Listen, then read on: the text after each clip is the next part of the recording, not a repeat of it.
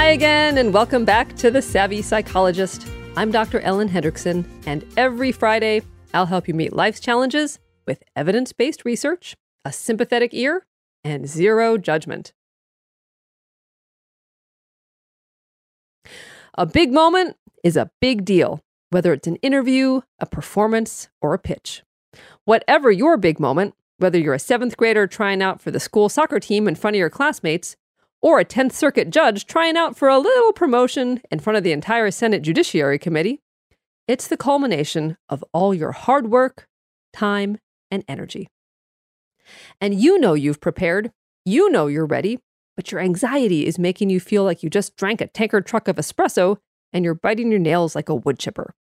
You've been told to take a few deep breaths, but that feels about as effective as a parasol in a tornado.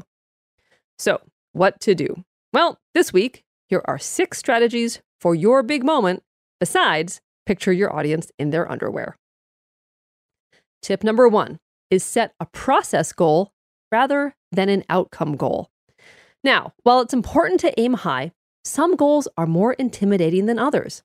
Approach a big moment with the mindset of, I only have one shot, or ace this presentation or die, and you're pretty much guaranteed a one-way ticket to Chokesville. So, instead of setting a goal based on narrow parameters of achievement, like get $1 million for funding my startup, or debut my novel on the bestseller lists, set what's called a process goal. Evaluate yourself based on the journey, not on the outcome. An excellent process goal is learn all I can. For example, instead of the outcome goal of make my new restaurant #1 in the city, try the process goal of learn all I can about launching a new restaurant. Another great process goal is to share. Share your knowledge, share your passion. For example, swap the outcome goal of give a flawless presentation for the process goal of share what I know with energy and conviction. So what does this do? Well, it lessens the pressure, which frees you up to be more flexible and resilient, and ultimately to do a better job than staying thumbscrewed to a narrow outcome goal. Indeed, any setbacks or challenges can be folded into your new goal. It's all part of the process. Tip number 2 is picture what could go wrong. Now, you've undoubtedly been told to visualize your success, whether by conventional wisdom or the decidedly not evidence-based theories of The Secret. But rather than simply visualizing landing the job or finishing the marathon, add a couple of steps. First, think through the benefits of achieving your goal.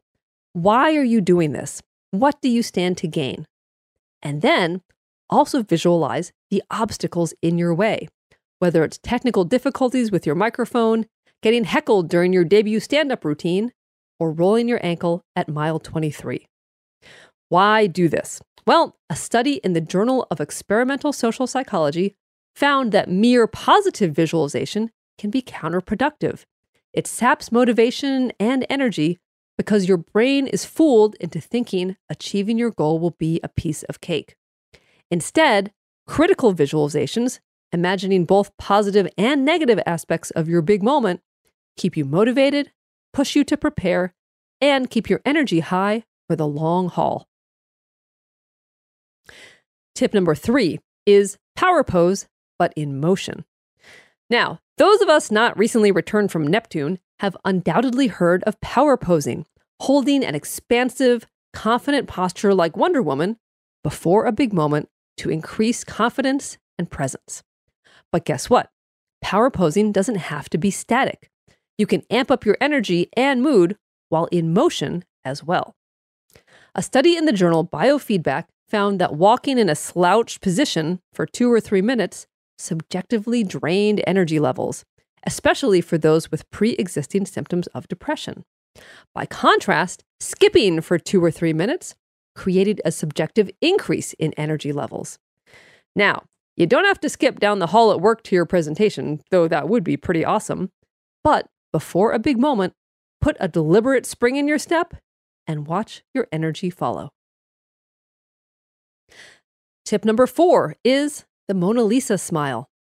Now, the Mona Lisa smile also uses your body to influence your emotions, except rather than confidence and presence, it aims for calm and serenity. It's officially a technique called half smile from dialectical behavioral therapy, and it's used to help increase distress tolerance, also known as not losing it when the going gets rough. So to try it out, arrange your face to mimic the Mona Lisa's barely there smile. Then, deliberately relax your eyes, jaw, scalp, and shoulders around your half smile. The Mona Lisa smile isn't a tight-lipped grimace, it's serene and steady. A great antidote for the lead up to your big moment when you're feeling anything but. Tip number 5 is resist the urge to disengage. You know when it's happening. You preemptively devalue your big moment in order to protect yourself from potential failure.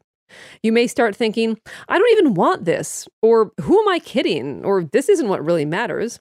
Now, it's fine to get some perspective, such as, in 5 years, will anyone really remember if I screw up? Or, what's most important is the health of my family, not this job offer. But beware a creeping sense of I don't care. Disengagement and devaluing are designed to protect your psyche if things go wrong. But they may also lead to a self-fulfilling prophecy of failure. If you convince yourself you don't care, you won't put your best foot forward. So, remember why you went through all the trouble to prepare for your big moment. Stay engaged, stay hungry. If your big moment doesn't turn out as you planned, so be it. At least you stayed engaged all the way to the end. By contrast, if you disengage, you'll always wonder what might have been. And finally, tip number 6 is affirm what you're good at, even if it has nothing to do with the moment. We often try to psych ourselves up by telling ourselves we're good at what we're about to do. I'm going to crush this interview. I'm going to run the race of my life. Or I own this Tracy Turnblad role. But sometimes that just feels like a lie. So instead of empty cheerleading, try affirming the values and actions that you believe deeply. Affirm those things that make you, you, even if they have nothing to do with your big moment. Murmuring to yourself, I'm a really patient father. Or, I've got 25 years of sobriety under my belt. Or, I believe in providing my kids the best education possible, may seem nonsensical when you're about to step on stage for your Hairspray audition, but it works by reinforcing your belief in yourself and your values.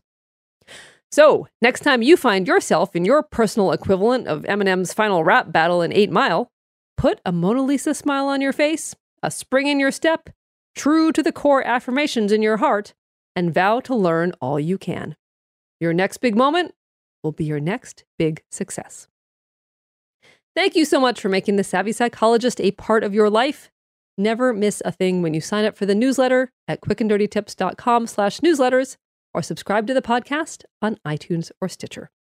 You can also listen on Spotify, follow on Twitter at QDT Savvy Psych, or like on Facebook, where there are always links to episodes no longer available on iTunes.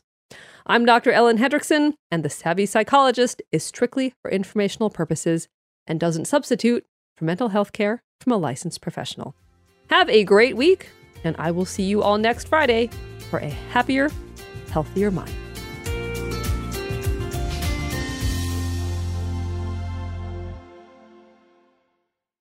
Are you tired of the constant battle with anxiety and panic?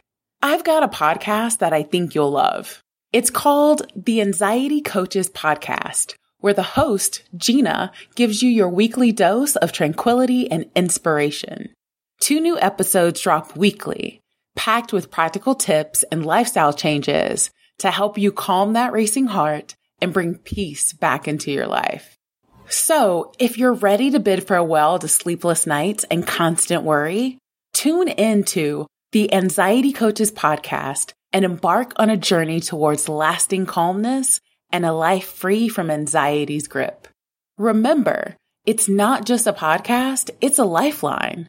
Join Gina on the Anxiety Coaches Podcast and let her soothing words be the balm your nervous system needs.